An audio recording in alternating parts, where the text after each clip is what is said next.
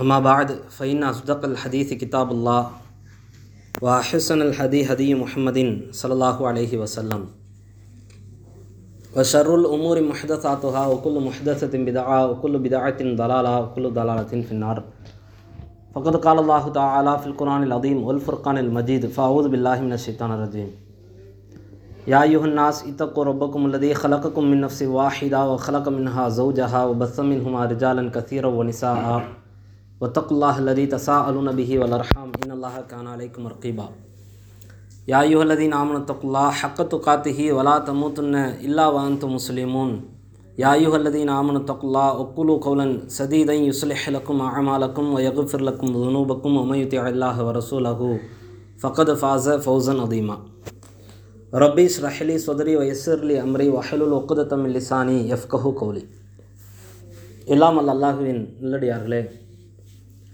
நாம் வாழுகிற இந்த பிரபஞ்சத்தில் எத்தனையோ சமூகங்கள் இருந்தாலும் இறைவனால் கண்ணியப்படுத்தப்பட்ட சமூகமான இஸ்லாமிய சமூகத்தில் நாம் எல்லாம் இணைந்து வாழ்ந்து வருகிறோம். இஸ்லாத்தை வாழ்க்கை நெறியாக ஏற்று வாழ்ந்து வரக்கூடிய இந்த சமூகத்தில் இருக்கக்கூடிய நாம் இஸ்லாம் காட்டி தந்த வழிமுறையின் அடிப்படையில் ஒவ்வொரு நாளையும் நாம் கழிக்க வேண்டும் என்பது இஸ்லாம் சொல்லித்தந்த மிக முக்கியத்துவம் வாய்ந்த ஒரு போதனை.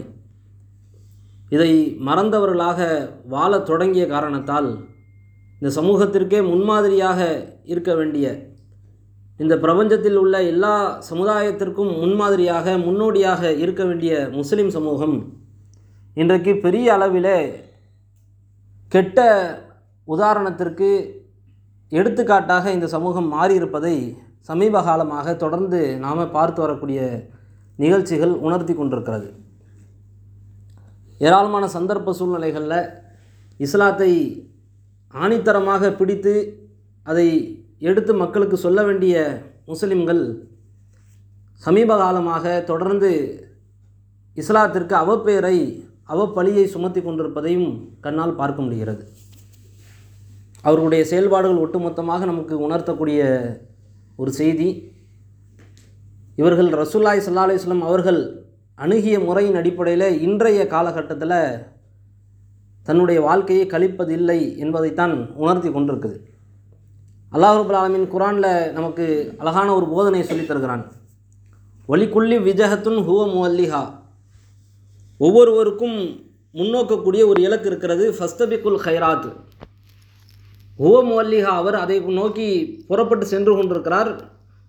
ஃபஸ்தபிகுல் ஹைராத், நீங்கள் நன்மையை இலக்காக கொண்டு பயணிங்கள் என்று அல்லாஹ் சொல்கிறான். ஐனமா தக்குனு யஅதி பிக்குமுல்லாஹு ஜமீஆ, உங்கள் அனைவரையுமே அல்லாஹ் எங்கே இருந்தாலும் கொண்டு வந்து சேர்த்துருவான். இன்னல்லாஹ் அலா குல்லி ஷைஇன் கதீர், அல்லாஹ் ஒவ்வொரு பொருளின் மீதும் ஆற்றலுடையவனாக இருக்கிறான் என்று அல்லாஹ் ரப்பல் ஆலமீன் அறிவுரை புகட்டுகிறான் இந்த சமூகத்திற்கு. அப்போ ஒவ்வொருத்தருக்கும் ஒவ்வொரு இலக்கு என்பது இருக்கும். எல்லாருமே ஒவ்வொரு இலக்கை நோக்கி பயணித்து கொண்டு இருப்போம். ஒவ்வொரு சமூகமும் ஒவ்வொரு இலக்கை கொண்டு பயணித்து கொண்டு இருக்கிறது. அவர்களுக்கென்று ஒரு கொள்கையை, அவர்களுக்கென்று ஒரு தத்துவத்தை, அவர்களுக்கென்று ஒரு விதிமுறைகளை வடிவமைச்சுக்கிட்டு அவங்க பயணிச்சுக்கிட்டு இருக்கிறாங்க.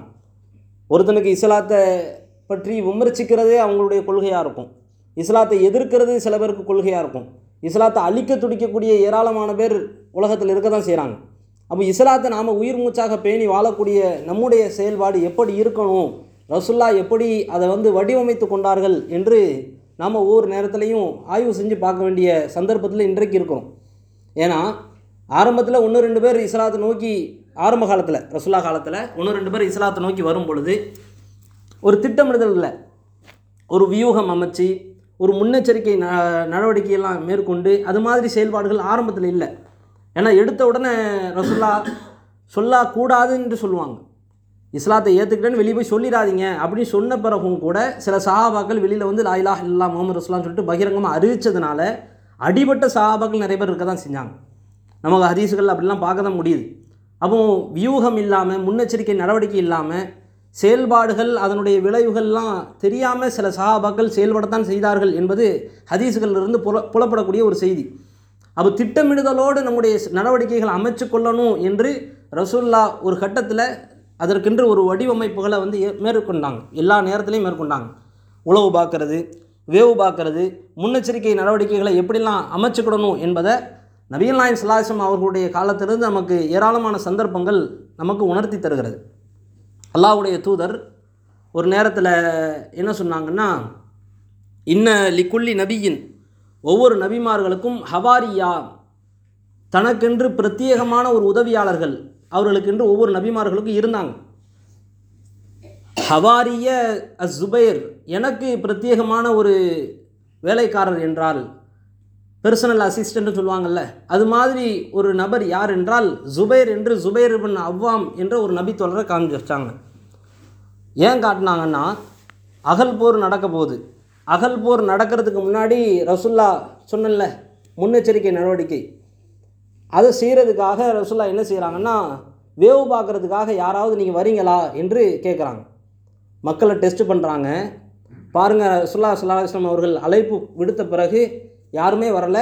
ஜுபைர் இப்னு அவ்வாம் தான் முதல்ல வராரு. அல்லாஹ்வுடைய தூதரை நான் போகிறேன் அப்படின்னு சொல்கிறார்.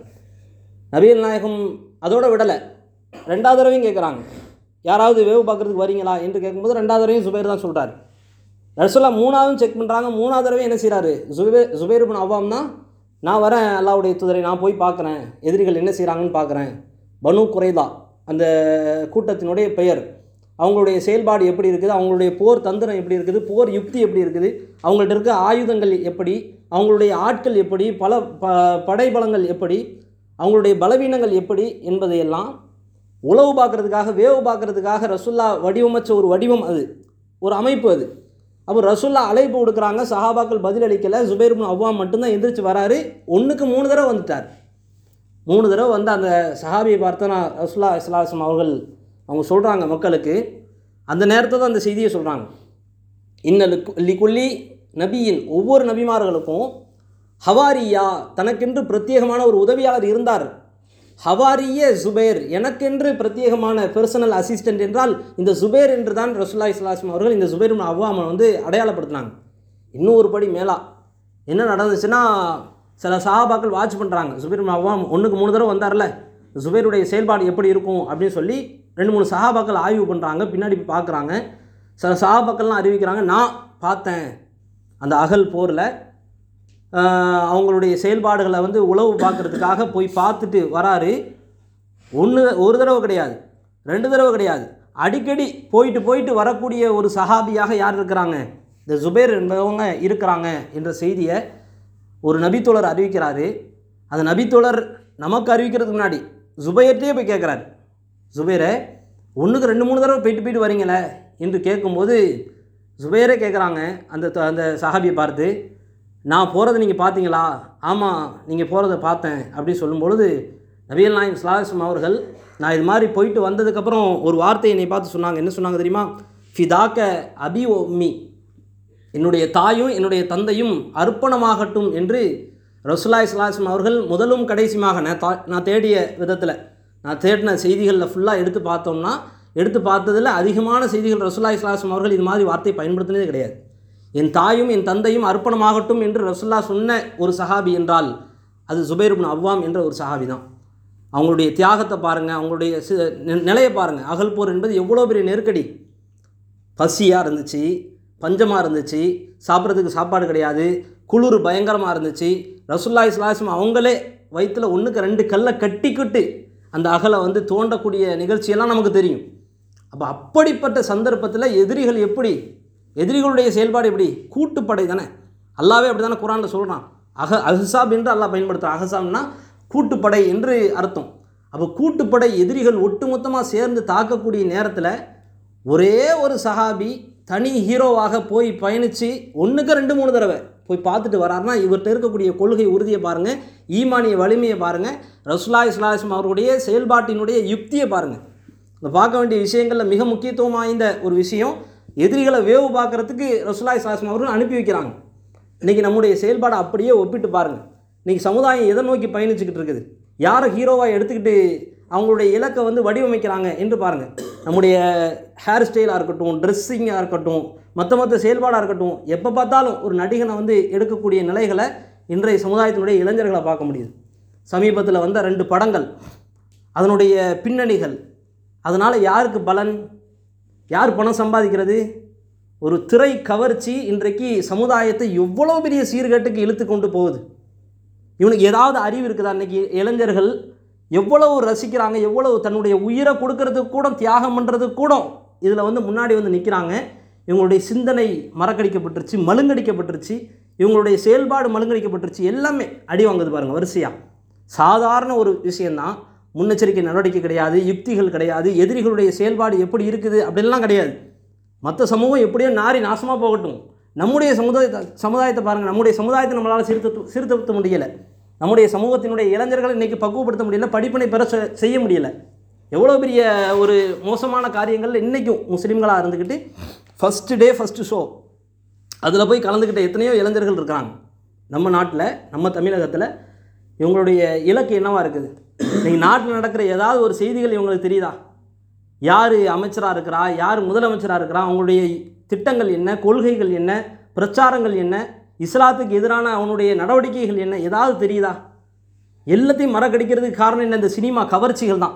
இந்த திரை கவர்ச்சி எவனையோ ஒருத்தனை, ஒரு கண்டவனையும் கலியவனையும் கலிசடைகளையும் புறம்போக்குகளையும் இன்றைக்கி தன்னுடைய முன்னோடியாக அறிவித்த ஒரு இளைஞனுடைய செயல்பாடு இன்றைக்கி தடுமாறி நிற்கிதா இல்லையா? கண்ணு முன்னாடி பார்க்குறோமா இல்லையா? இவனை சுற்றி என்ன நடக்குதுன்னு அவன் பார்க்க மாட்டேங்கிறான். ஏன்? திரை கவர்ச்சி. என் தலை என்ன சொல்கிறான், என் தளபதி என்ன சொல்கிறான், அவனுடைய வாழ்க்கை எப்படி இருக்குது, அவனுடைய ஹேர் ஸ்டைல் எப்படி இருக்குது, அவனுடைய ட்ரெஸ்ஸிங் எப்படி இருக்குது, அவனுடைய குடும்ப வாழ்க்கை எப்படி இருக்குது, இதைத்தானே பார்க்குறான். இப்பேற்பட்ட நிலை, எவ்வளோ பெரிய ஒரு அசாதாரண சூழ்நிலை நாம் இருந்துக்கிட்டு இருக்கிறோம். இன்றைக்கி எவ்வளோ போராட்டங்கள் வெடித்து செதறுது, எவ்வளோ கண்டன குரல்கள் நாம் நம்முடைய உரிமைகளை காப்பாற்றுறதுக்காக, மீட்டுருவாக்கம் செய்கிறதுக்காக கேட்டு நம்ம ரோட்டில் நின்று கத்துறோம், கதறோம். ஏதாவது ஒரு போராட்டத்தில் எவனாவது கலந்து கொள்கிறானா? இன்றைக்கி சினிமாவை லேட்டாக அதை ப்ளே பண்ணிட்டாங்க. சில தியேட்டர்களில் போராட்டம் நடக்குது. என்ன போராட்டம்? தலையினுடைய படத்தை அஜித்தினுடைய படத்தை சீக்கிரமே ரிலீஸ் பண்ணிட்டாங்க, சீக்கிரமே போட்டுட்டாங்க. ஆனால் தளபதியினுடைய படத்தை போடுறதுக்கு லேட்டாக இருக்குது. அதனால் என்னவா? ரோட்டில் நின்று போராட்டம். உண்மையில் நடந்துச்சு, நிஜமாக நடந்த சம்பவம். இவங்களுடைய நிலைப்பாடு எப்படி இருக்குது பாருங்கள். அல்லாஹ் பாதுகாக்கணும். இப்படியே போயிட்டு இருந்துச்சுன்னு வைங்களேன், எதுவுமே நடக்காது. நம்ம சமூகத்தை எப்படி கொத்துறான், கொதறான், அடக்கிறான், ஒடுக்கிறான், நம்முடைய உரிமைகளை பறிக்கிறான்.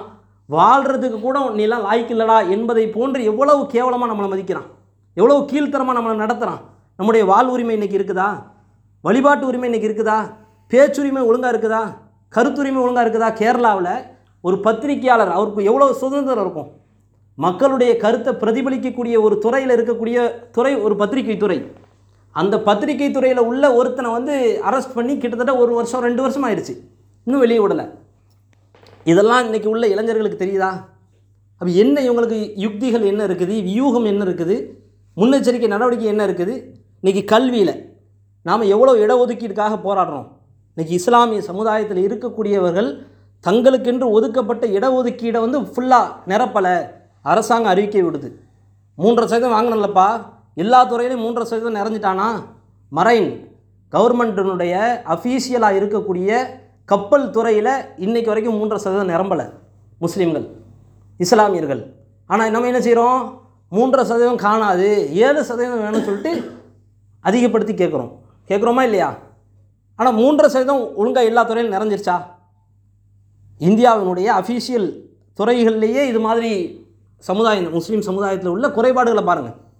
அப்போ என்ன இவங்களுடைய நோக்கமெல்லாம் என்னவாக இருக்குது? ஏதாவது சம்பாதிக்கணும், பணம் சம்பாதிக்கணும், வீடு கட்டணும், காரு பங்களா, வாழ்க்கை, அவ்வளோதான், என் வாழ்க்கை செட்டில் ஆனால் போதும் இப்படின்னு சுயநலனாக, சுயநல விரும்பிகளாக, செல்ஃபிஷாகத்தான் வாழ பழகியிருக்கிறார்களே தவிர பொதுநலம் என்பது இன்றைக்கி ஃபுல்லாகவே மழுங்கடிக்கப்பட்டுருச்சு. ஆரம்ப காலத்தில் சுதந்திர போராட்டம்லாம் நமக்கு தெரியும், நிறைய பேர் வாரி வழங்கினாங்க, அந்த வரலாறுலாம் நிறைய பேருக்கு தெரியும். அதில் குறிப்பாக முஸ்லீம்கள் ஏராளமான நிலங்களையும் சொத்துக்களையும் செல்வங்களையும் பொருளாதாரங்களையும் வாரி இறைச்சாங்க என்பதெல்லாம் வரலாறு. ஏதோ கப்பல் ஓட்டினா வஉசி அப்படின்றத மட்டும்தான் காண்பிச்சாங்களே தவிர அந்த கப்பல் வாங்குறதுக்கு காசு கொடுத்தவங்க ஒரு முஸ்லீம் அப்படின்றத காட்டலை. இது மாதிரி எத்தனையோ சந்தர்ப்ப சூழ்நிலைகளில் சுதந்திர போராட்டத்துக்காக முஸ்லீம்கள் பட்ட கஷ்டம், துன்பம், அவர்கள் இறைத்த அத்தனை செல்வங்கள் அதெல்லாம் இன்றைக்கு வரைக்கும் காட்டப்படலை எங்கேயுமே. வரலாறுகளில் கூட முஸ்லீம்களுடைய பெயர்களை கொஞ்சம் கொஞ்சமாக பறித்து நீக்கி கொண்டு தான் இருக்கிறார்களே தவிர இருக்கிற வரலாறை கூட உண்மையாக சொல்கிறது கிடையாது. என்ன அப்படிப்பட்ட ஒரு சந்தர்ப்ப சூழ்நிலை நம்ம இருக்கிறோம்ல. இன்றைக்கி சமுதாயத்தினுடைய முன்னெச்சரிக்கை நடவடிக்கை எங்கே போய் நிற்கிது? ஒன்று திரை கவர்ச்சி. இதனால் என்ன ஆகுது? திரை கவர்ச்சினால் என்ன பிரச்சனை?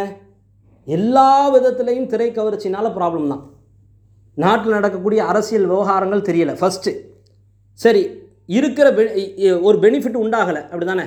இருக்கிறது ஃபுல்லாகவே மழுங்கடிக்கப்படுது. இவன் என்ன ஆகுறான்? ஒழுக்கம் கெட்டவனா உருவாகுறான். எப்படியெல்லாம் திருடலாம் இதையெல்லாம் சினிமா சொல்லித்தரான். எப்படி அந்நிய பெண்ணை பார்க்கலாம், சைட் அடிக்கலாம், கரெக்ட் பண்ணலாம், இதை சொல்லி கொடுக்குறவன் யார்? எந்த தாய் தந்தையாவது சொல்லி கொடுக்குறானா? எந்த தகப்பனாவது உட்காந்து இப்படி தாண்டா ஒரு பொண்ணை வந்து காதலிக்கணும், கையை பிடிச்சி இழுக்கணும், இப்படின்ற சித்தாந்தத்தை, சிந்தனையை, இப்படிப்பட்ட கேடுகட்ட கலாச்சாரத்தை உண்டாக்கியவர்கள் யார்? பெற்றோர்களா? அண்ணன் தம்பியா? அக்கா தங்கச்சியா? முதல்ல ஆரம்பித்து வச்சவன், புள்ளி வச்சு கோலம் போட ஆரம்பித்து வச்சவன் இந்த கொடூரக்காரர்கள், இந்த சினிமாக்காரர்கள் தான். சமுதாய சீரழிவுக்கு மிகப்பெரிய ஒரு காரணியாக இருக்கக்கூடியவங்க சினிமா துறை. அதை இன்றைக்கி தடுக்க முடியல, தடை செய்ய முடியல. முஸ்லீம் சமுதாயம் போய் மாட்டுதா? அவன் விரிக்கக்கூடிய வலையில் மாட்டக்கூடிய மீன்களாகத்தான் நாம் எல்லோருமே இருக்கோம். அதனால் வரக்கூடிய பிரச்சனைகள் ஃபஸ்ட்டு ஒழுக்க ரீதியான வாழ்க்கை ரொம்ப அடிபடுது, ரொம்ப தரமட்டமாகுது. எப்படியெல்லாம் பாருங்கள், எப்படியெல்லாம் சித்தரிக்கிறாங்க பாருங்கள். வாரிசு படம் இப்போ வந்து செல்ல, அதை குடும்ப படம்னு சொல்லிட்டு ஏராளமான பேர் பேட்டி அளிக்கக்கூடிய காட்சியை பார்க்க முடியுது. அவன் விட்ட ட்ரைசர்லே பார்த்தாச்சு, ரிஹர்சல்லே பார்த்தாச்சு. அவன் ஆடின ஆட்டமும் கூத்தும் கும்மாளமும் அரை நிர்வாணிகளாக பெண்களை ஆட விட்டு வேடிக்கை பார்த்தாங்களா? இது எப்படா குடும்பத்தோடு உட்காந்து பார்ப்பீங்க? பிள்ளைய வச்சுருக்கிறான், மகளை வச்சுருக்கிறான், மனைவியை வச்சுருக்கிறான். ஒரு அந்நிய பெண்ணும் ஒரு அந்நிய ஆணும் அரை நிர்வாணத்தோடு ஆடக்கூடிய காட்சியை குடும்ப படம் என்று பேசிக்கொண்டு பீத்தக்கூடிய ஆட்கள் இன்றைக்கு சமுதாயத்தில் இருக்கிறாங்க. இதில் முஸ்லீம்கள் இல்லைன்னு நம்மளால் சொல்ல முடியாது. அவன் வாங்கக்கூடிய சம்பளம் எவ்வளவோ அது கோடான கோடி அளவுக்கு இருக்கும். ஆனால் இன்றைக்கி அஜித் படத்தை பார்க்க போகிறேன்னு சொல்லி பேரில் காலங்காத்தால் பல்லு கூட வளர்க்கணான்னு தெரியல. ஆனால் இன்றைக்கி ஒரு சிறுவன் இறந்து போன காட்சி நமக்கெல்லாம் தெரியும். இவங்களுடைய செயல்பாடுகள்லாம் மொத்தமாக நமக்கு காட்டக்கூடிய செய்தி, சினிமா துறையினால் ஒழுக்கம் மிகப்பெரிய அளவில் சீர்கெடுத்து இருக்கிறது. ஃபஸ்ட்டு. ரெண்டாவது என்ன? திருட்டு. மற்ற திருட்டாக இருக்கட்டும், எப்படியெல்லாம் அடுத்தவன் காசை பறிக்கலாம், எப்படி ஏமாற்றலாம், எப்படி ரியல் எஸ்டேட் பேரில் அவனை ஏமாற்றி காசு பிடுங்கலாம், பணத்தை பறிக்கலாம் என்ற சித்தாந்த சிந்தனையெல்லாம் அப்படியே உருவானது, ஊடுருவி வந்தது இந்த சினிமாவினால தான். இப்படி எண்ணற்ற ஏராளமான பாதிப்புகளை, கொடுங்கோலான செய்திகளை நிறைய காட்ட முடியும். டெல்லியில் கூட சமீபத்தில் ஒரு செய்தி, என்ன செய்தினா, கணவன் தன்னுடைய கணவனை ஒரு மனைவி கொன்னுட்டான். என்ன காரணம்? அவள்கிட்ட இருக்கக்கூடிய செய்தி என்ன? அவளுடைய நோக்கம் கள்ளக்காதலன் ஒருத்தன் இருக்கிறான். அதனால் வந்த விளைவு, கட்டின புருஷனை கொன்று அவனையே புதைச்சி அதை சுற்றி அப்படியே கழிவு நீர் தேக்க தொட்டியாக அதை வந்து உண்டாக்கி வச்சுட்டாங்க. இதை கண்டே பிடிக்க முடியல. பல நாட்களாக அப்படியே நீடிக்குது மர்மம். கணவனை காணோம். அதுக்கப்புறம் கள்ளக்காதலனோடு கைகோர்க்கும் பொழுது தான் தெரியுது, கட்டின கணவனையே இவ கொன்னுட்டா. இப்படியான செய்திகள் சமுதாயத்தில் யார்? டெல்லிக்கு பக்கத்தில் இருக்கக்கூடிய ஒரு முஸ்லீம் பெண்மணி செய்த காரியம் இது. ஏதோ மாற்று மற்றவங்க சொல்லி தப்பிக்க முடியாது, வேற்று கிரகத்தில் உள்ள செய்தின்னு சொல்லிட்டு மழுப்பிட முடியாது. இந்தியாவில் டெல்லியில் தலைநகரத்துக்கு பக்கத்தில் உள்ள காஜியாபாத் என்ற ஒரு ஊர், அந்த இடத்துல ஒரு முஸ்லீம் பெண்மணி செய்த காரியம் இந்த காரியம். நினச்சி பார்க்க முடியுதா? இது நாளை பின் தமிழ்நாட்டுக்கு வராதுன்னு நம்மளால் சொல்ல முடியுமா? யோசிச்சு பாருங்கள். தமிழ்நாட்டில் நடந்த செய்திகள் எவ்வளோ இருக்குது. இந்த ஒழுக்கங்கெட்ட காரியத்திற்கு உதாரணமாக எடுத்துக்காட்டால் ஏராளமான செய்திகளை சொல்லலாம். பாடம் நடத்தின டீச்சரை கரெக்ட் பண்ணி கையெழுத்து அவங்கள கூட்டிகிட்டு ஓடக்கூடிய மாணவர்கள் இன்றைக்கு உருவாகி நிற்கிறாங்க. இவங்களாம் எப்படி வந்தாங்க? எந்த பேரண்ட்ஸாவது இது மாதிரி சொல்லி கொடுப்பாங்களா? நீ இது மாதிரி கரெக்ட் பண்ணணும், நீ இது மாதிரி அவங்கள காதலிக்கணும், பாடம் சொல்லித்தரக்கூடிய ஆசிரியரை கூட நீ விட்டு வைக்கக்கூடாது, ஆசிரியை கூட விட்டு வைக்கக்கூடாது, இப்படி எந்த பேரண்ட்ஸாவது சொல்லி கொடுப்பாங்களா? சொல்லிக் கொடுக்கக்கூடிய தளம் சினிமா துறை தான். இன்னும் என்ன, சமுதாயத்தில் இது மாதிரி எந்தவித வியூகமும் இல்லாமல் இளைஞர்களுடைய சிந்தனையும் செயல்பாடும் உழைப்பும் ஏராளமான விதங்களில் சிதறடிக்கப்படுது. அவனுடைய இலக்கு என்ன, பாதை என்ன, பயணம் என்ன, லட்சியம் என்ன, நோக்கம் என்ன, சுற்றி என்ன நடக்குது, எதிரிகள் எப்படியெல்லாம் நம்மளை நோக்கி அம்பை எய்து கொண்டிருக்கிறார்கள் என்பதை கூட சிந்திக்காமல் இன்றைக்கு இளைஞர்களுடைய பெரு கூட்டம் பெரிய கூட்டம் இன்றைக்கு பாதிக்கப்பட்டு கொண்டிருக்கிறது. அவனுடைய நோக்கமே அதுதான். எதிரிகளுடைய செயல்பாடு என்ன? ஏராளமான திட்டங்கள், சட்டங்கள் நமக்கு எதிராக போடுறானா, முதல்ல உணர்ச்சி பொங்கக்கூடிய ஆட்கள் இளைஞர்களாக தான் இருப்பாங்க. பெரியவர்களால் அவ்வளோ முடியாது, அவங்கள்ட்ட தெம்பு இருக்காது, வலு இருக்காது. சிறியவர்களால் அவ்வளோ முடியாது, அவங்கள்ட்ட வலிமை இருக்காது. ஆனால் இளைஞர்கள் அவர்கள் தான் சூடேற்றப்பட்ட இரத்தத்தை கொண்டவர்களாக இருப்பாங்க. உணர்ச்சி பொங்க கத்துவாங்க, போராட்டம் என்று வெடிப்பாங்க. அவங்களுடைய செயல்பாடு மிகுந்துருச்சுன்னா அரசாங்கம் ஆடி போயிடும், தாக்கு பிடிக்க முடியாது, அவங்களுடைய சட்டத்தை நிறைவேற்ற முடியாது. அதனால் அவர்கள் மேற்கொண்ட ஏராளமான விஷயங்களில் இதுவெல்லாம் ஒன்று. இப்போ சமீபத்தில் கூட நம்ம தமிழகத்தில் கடலோர பகுதிகளில் என்ன ஆகுதுன்னா, அதிகமான கஞ்சா வஸ்துகள், போதை வஸ்துகள், அது பயன்படுத்தக்கூடிய மக்களுடைய எண்ணிக்கை ரொம்ப அதிகமாச்சு. சமீபத்திய ஆய்வுகள் சொல்லக்கூடிய விஷயங்கள், நம்ம ஜமாத் சார்பிலேயே போதை பழக்க வழக்கத்திற்கு எதிரான பிரச்சாரங்கள்லாம் செய்கிறதுக்கு காரணம், அவங்கள்ட்ட போய் நோக்கத்தை கேட்டிங்கன்னா இது மாதிரி அதிகரிச்சுட்டே வருது. முஸ்லீம்களாக பார்த்து பார்த்து டிஸ்ட்ரிபியூட் பண்ணுறாங்க, விளம்புறாங்க, வியாபாரம் பண்ணுறாங்க. அதை வாங்கி பயன்படுத்தக்கூடிய ஆட்களுடைய எண்ணிக்கை நாளுக்கு நாள் ரொம்ப ரொம்ப அதிகமாகிட்டே இருக்குது. இதில் வேதனை தரக்கூடிய விஷயம் என்ன தெரியுமா? ஆண்களை தாண்டி பெண்கள் கூட இந்த கஞ்சா குடிக்கக்கூடிய ஆட்களாக உருவாகி கொண்டிருக்கிறார்கள். அதனால் இந்த பிரச்சாரத்தை செய்கிறோம் என்று நம்முடைய ஜமாத்தினுடைய நிர்வாக மட்டம் பல ஊர்களில் இந்த பிரச்சார பணிகளை மேற்கொண்டோம். கடலோர சைடுகளில் முக்கியமாக குறிப்பாக முஸ்லீம்களை குறிவைத்து தாக்கக்கூடிய தாக்குதல்கள் எப்படிலாம் இருக்குது பாருங்கள். உலக அளவில் சூழ்ச்சி நடக்குது. இந்தியாவில் மட்டும் கிடையாது, தமிழ்நாட்டில் மட்டும் கிடையாது, உலக அளவில் முஸ்லீம்களுக்கு எதிராக ஏராளமான சூழ்ச்சிகள் நடைபெற்று கொண்டே இருக்கிறது. ரசூலுல்லா அணுகிய முறை இன்றைக்கு அணுகப்படுவது கிடையாது. ரசூலுல்லா அணுகுனாங்கல்ல, எப்படி அகல் போர் நடக்கிறதுக்கு முன்னாடி ஜுபைர் பின் அவ்வாம் என்ற ஒரு நபித்தோழரை வேவு பார்ப்பதற்காக முன்னெச்சரிக்கை நடவடிக்கைக்காக அனுப்பி வச்சாங்களோ, அது மாதிரி இன்றைக்கு சமுதாயத்தில் ஒரு சிந்தனையே கிடையாது. ஏன் இவன் தாக்குறான், எதை வச்சு இவன் அடிக்கிறான் என்று பார்க்குறோமா? இன்றைக்கு கல்வி யார்கிட்டையுமே கிடையாது. வேலைவாய்ப்பு அது ஒழுங்கான துறைகளில் இன்றைக்கி ஒரு 4 போலீஸோ 5 வக்கீலோ இருந்தால் எவ்வளோ பெரிய மாற்றங்கள் ஏற்பட்டிருக்கும் சமுதாயத்தில். அவன் அந்த எண்ணிக்கை அதிகமாக இருக்குது, அவனுடைய பாப்புலேஷன் அதிகமாக இருக்குது, அவனுடைய ஆதிக்கம் அதிகமாக இருக்குது என்று நாம் குறை சொல்லிக்கிட்டு இருக்கிறோம். நம்முடைய ஆதிக்கம் ஏன் உள்ளே இல்லை? ஏராளமான கல்வியிலையும் வேலை வாய்ப்புலையும் நம்ம முன்னாடி போய் நிற்கலாம்ல. படிக்கிறது ஃபுல்லாக இன்ஜினியர், டாக்டர், மற்ற ஏதாவது ஒரு வேலை கிடைச்சா போதும், சம்பாதியத்துக்கு உண்டான ஒரு வழி வந்தால் போதும் என்று நம்முடைய தமிழகத்துலேயும் சரி இந்தியாவிலையும் சரி ஏராளமான படிப்புகள் இருந்தும் முக்கியமாக அரசாங்க துறைகள் அது நிரப்பப்படாமல் காலியாகி கொண்டிருக்கிறது. இவன் தன்னுடைய காசு வந்தால் போதும், ஏதாவது வெளிநாட்டில் வேலை கிடைச்சா போதும் என்று தன்னுடைய பாதையும் பயணத்தையும் மாற்றிக்கொண்டு அமையக்கூடிய ஆட்களாக இன்றைக்கு முஸ்லீம் சமுதாயம் வடிவமைப்பு கட்டு கொண்டிருக்கிறார்கள் என்பதுதான் வேதனை அளிக்கக்கூடிய செய்தி. அப்போ இன்றைக்கு உண்டான கால சூழ்நிலை, நம்ம ஆரம்பத்தில் பிதாத் ஒழிப்பு மாநாடு மட்டும்தான் அறிவித்தோம். அதுக்கப்புறம் சமுதாய பாதுகாப்பு மாநாடுன்னு அறிவித்ததுக்கு காரணம் சமுதாயத்தில் விழிப்புணர்வு இல்லாமல் போச்சு, சிந்தனை இல்லாமல் போச்சு. சமுதாய இளைஞர்கள் வழிகெடுக்கப்பட்டு கொண்டிருக்கிறார்கள். ஏராளமான விஷயத்தை கொண்டு அவர்களுடைய சிந்தனைகள் சிதறடிக்கப்பட்டு கொண்டிருக்கிறது. இதையெல்லாம் கவனத்தில் வச்சு தான் சமுதாய பாதுகாப்பு மாநாடு என்பதையும் சேர்த்து நம்ம அறிவித்தோம். ஏராளமான எதிரிகளுடைய சூழ்ச்சி இருக்குது. வழிபாட்டு உரிமை பறிக்கிறான், வாழ்வுரிமை பறிக்கிறான், பேச்சுரிமை, கருத்துரிமை, எழுத்துரிமை எல்லாத்தையுமே பறிக்கிறான்.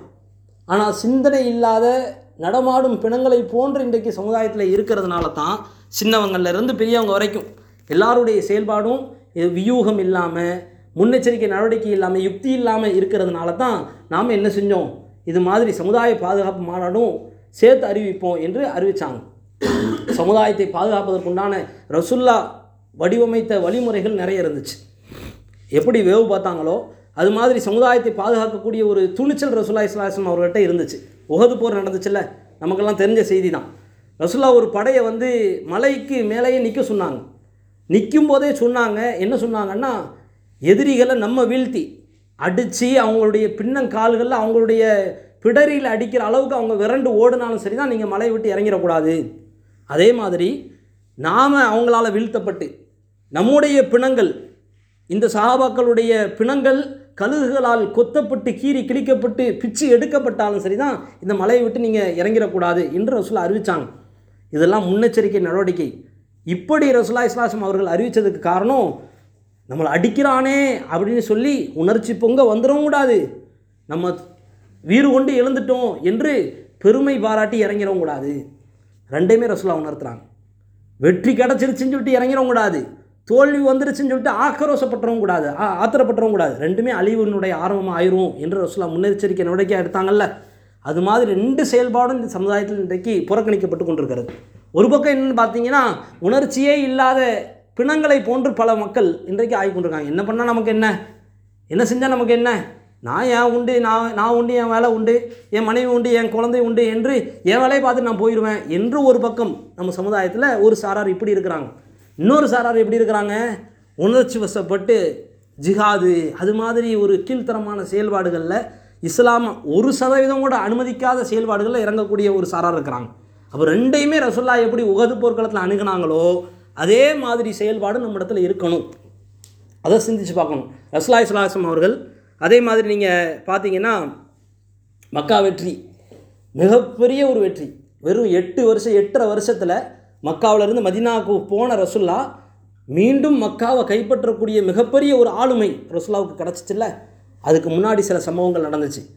இதே ஜுபைர் பின் அவ்வாம் அதே மாதிரி மிக்தாத் பின் அஸ்வத் என்ற 2 சஹாபாக்களை ரசூல்லா அனுப்பி வச்சாங்க. எங்கே அனுப்புனாங்கன்னா, ஒரு பெண்மணி இது மாதிரி ஒரு ரவுலத்துல் காக்கு அப்படின்ற ஒரு பகுதி, அந்த பகுதியில் இந்த பெண்மணி நிற்கிறாங்க.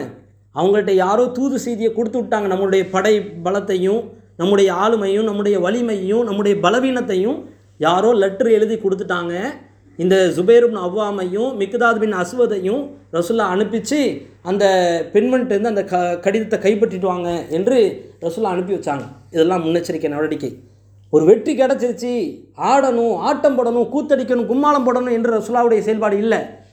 ஒரு பாதிப்பு வந்தாலும் சரி, ஒரு பாதகம் வந்தாலும் சரி, ஒரு வெற்றி வந்தாலும் சரி, சந்தோஷமோ துக்கமோ எல்லா நேரத்துலையும் விழிப்போடு செயல்பட்டாங்கள ரசூல்லா. அது மாதிரி செயல்பாடு நம்ம இடத்துல இருக்குதா?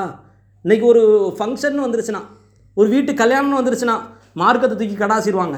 இஸ்லாத்தினுடைய ரூல்ஸ் அண்ட் ரெகுலேஷன் அது சொன்னால் சொல்லிட்டு போகிறான், நபியா அவங்க யாருக்கும் சொல்லிட்டு போகிறாங்க என்பதை போன்று தூக்கி தூர வீசக்கூடிய ஆட்களாக இஸ்லாத்தினுடைய சட்டத்தையே இன்றைக்கி நாம் பார்க்குறோம்னா ஒரு விழிப்புணர்வு நம்மள்கிட்ட இருக்குதா? இன்றைக்கி எவ்வளோ பெரிய பாதிப்பு, ஒரு கல்யாணம்னா எவ்வளோ பெரிய ஆபத்துகளை உண்டாக்கக்கூடிய செயல்பாடுகள் அந்த கல்யாணத்தில் நடக்குது. தெரு ஃபுல்லாக ரவுண்ட் அடிப்பாங்க, பயங்கரமாக ஹாரன் அடிப்பாங்க, வெடி சத்தம், ஏராளமான மனங்களுடைய புண்படக்கூடிய எத்தனையோ விஷயங்கள் ஒரு கல்யாணத்தில் நடக்கும். ரசூல்லா போர்க்களத்தையே அப்படி பார்த்தாங்களே. மக்கா வெற்றி எவ்வளோ பெரிய வெற்றி, அதையே எவ்வளோ அல்லாஹ்வுடைய தூதர் அழகா சூசகமாக கொண்டு சென்றார்களோ அது மாதிரி சிந்தனையெல்லாம் நம்ம இடத்துல வரணும். அப்போ வியூகத்தோடு செயல்படக்கூடிய நன்மக்களாக நம்ம ஒவ்வொரு நேரத்துலையும் செயல்பட்டால்தான், நம்முடைய செயல்பாடு அமைந்தால்தான். அதே மாதிரி இன்னொரு சம்பவத்தை கூட சொல்லலாம். ஹுதைபியா உடன்படிக்கை நமக்கு தெரியும். ஹுதைபியா உடன்படிக்கைக்கு முன்னாடி என்ன நினச்சது தெரியுமா? நபிகள் நாயகம் காலத்தில் ஹுதைபியா உடன்படிக்கை மிகப்பெரிய ஒரு தாக்கத்தை ஏற்படுத்தின உடன்படிக்கை. ஏன்னா ரசூலுல்லாவுக்கும் இஸ்லாமியர்களுக்கும் இஸ்லாத்திற்கும் கொள்கையை ஏற்றுக்கொண்ட அந்த சஹாபாக்களுக்கு எதிரிகள் திட்டம் போடக்கூடிய அந்த சபையில் ரசூலுல்லா எல்லாத்தையுமே ஆமோதிச்சாங்க. சரி, ஓகேன்னு சொல்லி சொன்னாங்கல்ல. அதனுடைய பாதகத்தை குறைஷிகள் பின்னாடி கண்டாங்க. இஸ்லாத்தை ஏற்றுக்கொண்டு முஸ்லீம்களாக மதீனாவுக்கு தானே போகக்கூடாது, நாங்கள் மதீனாவுக்கு போக மாட்டோம், இஸ்லாத்தை ஏற்றுக்கொண்டு மக்காவில் இருக்க மாட்டோம் என்று அபிசீனியாவை நோக்கியோ அல்லது கடலோர பகுதியிலேயோ தஞ்சம் புகுந்து சில சஹாபாக்கள் மக்காவில் உள்ள குறைஷிகளுக்கு எதிராக செயல்பட ஆரம்பித்தாங்க. அதை தாக்கு பிடிக்க முடியாமல் குறைஷிகளே அந்த உடன்படிக்கையை ரத்து செஞ்சாங்கல்ல. அது இஸ்லாமிய வரலாற்றில் பொன்னெழுத்துக்களால் பொதிக்கப்பட வேண்டிய மிக முக்கியமான ஒரு வரலாறு. அந்த வரலாறுக்கு கொஞ்சம் முன்னாடி என்ன நடந்துச்சுன்னா, ஹுதைபியா உடன்படிக்கைக்கு முன்னாடி ரசூல்லா உஸ்மான் ரதியல்லாஹு அன்ஹு அவங்கள தான் அனுப்பிச்சாங்க. ஹுதைபியா உடன்படிக்கை நடக்குதா, அந்த நடக்கிறதுக்கு முன்னாடி கொஞ்சம் முன்னாடி ரசூலுல்லாஹி ஸல்லல்லாஹு அலைஹி வஸல்லம் அவர்கள் மக்காவை நோக்கி வரும் பொழுது, அந்த உம்ரா செய்ய வரும் பொழுது உஸ்மானை தான் என்ன செஞ்சாங்க, மக்காவை நோக்கி அனுப்புனாங்க. உஸ்மானே போய் பாருங்கள், வேவு பாருங்கள், உளவு பாருங்கள், அவங்களுடைய செயல்பாடு எப்படி இருக்குது, நம்மளை வரவேற்கிறாங்களா அல்லது நம்மளை எதிர்க்கிறாங்களா, நம்மளை கொல்ல துடிக்கிறாங்களா என்பதையெல்லாம் பார்த்து விட்டு வர சொல்லி ரசூலுல்லா உஸ்மானை அனுப்புனாங்க. உஸ்மானை பிடிச்சி வச்சுட்டு அவங்க விட மாட்டேங்கிறாங்க. ஆனால் சஹாபாக்களுக்கு மத்தியில் எப்படி பரப்பப்பட்டுச்சது?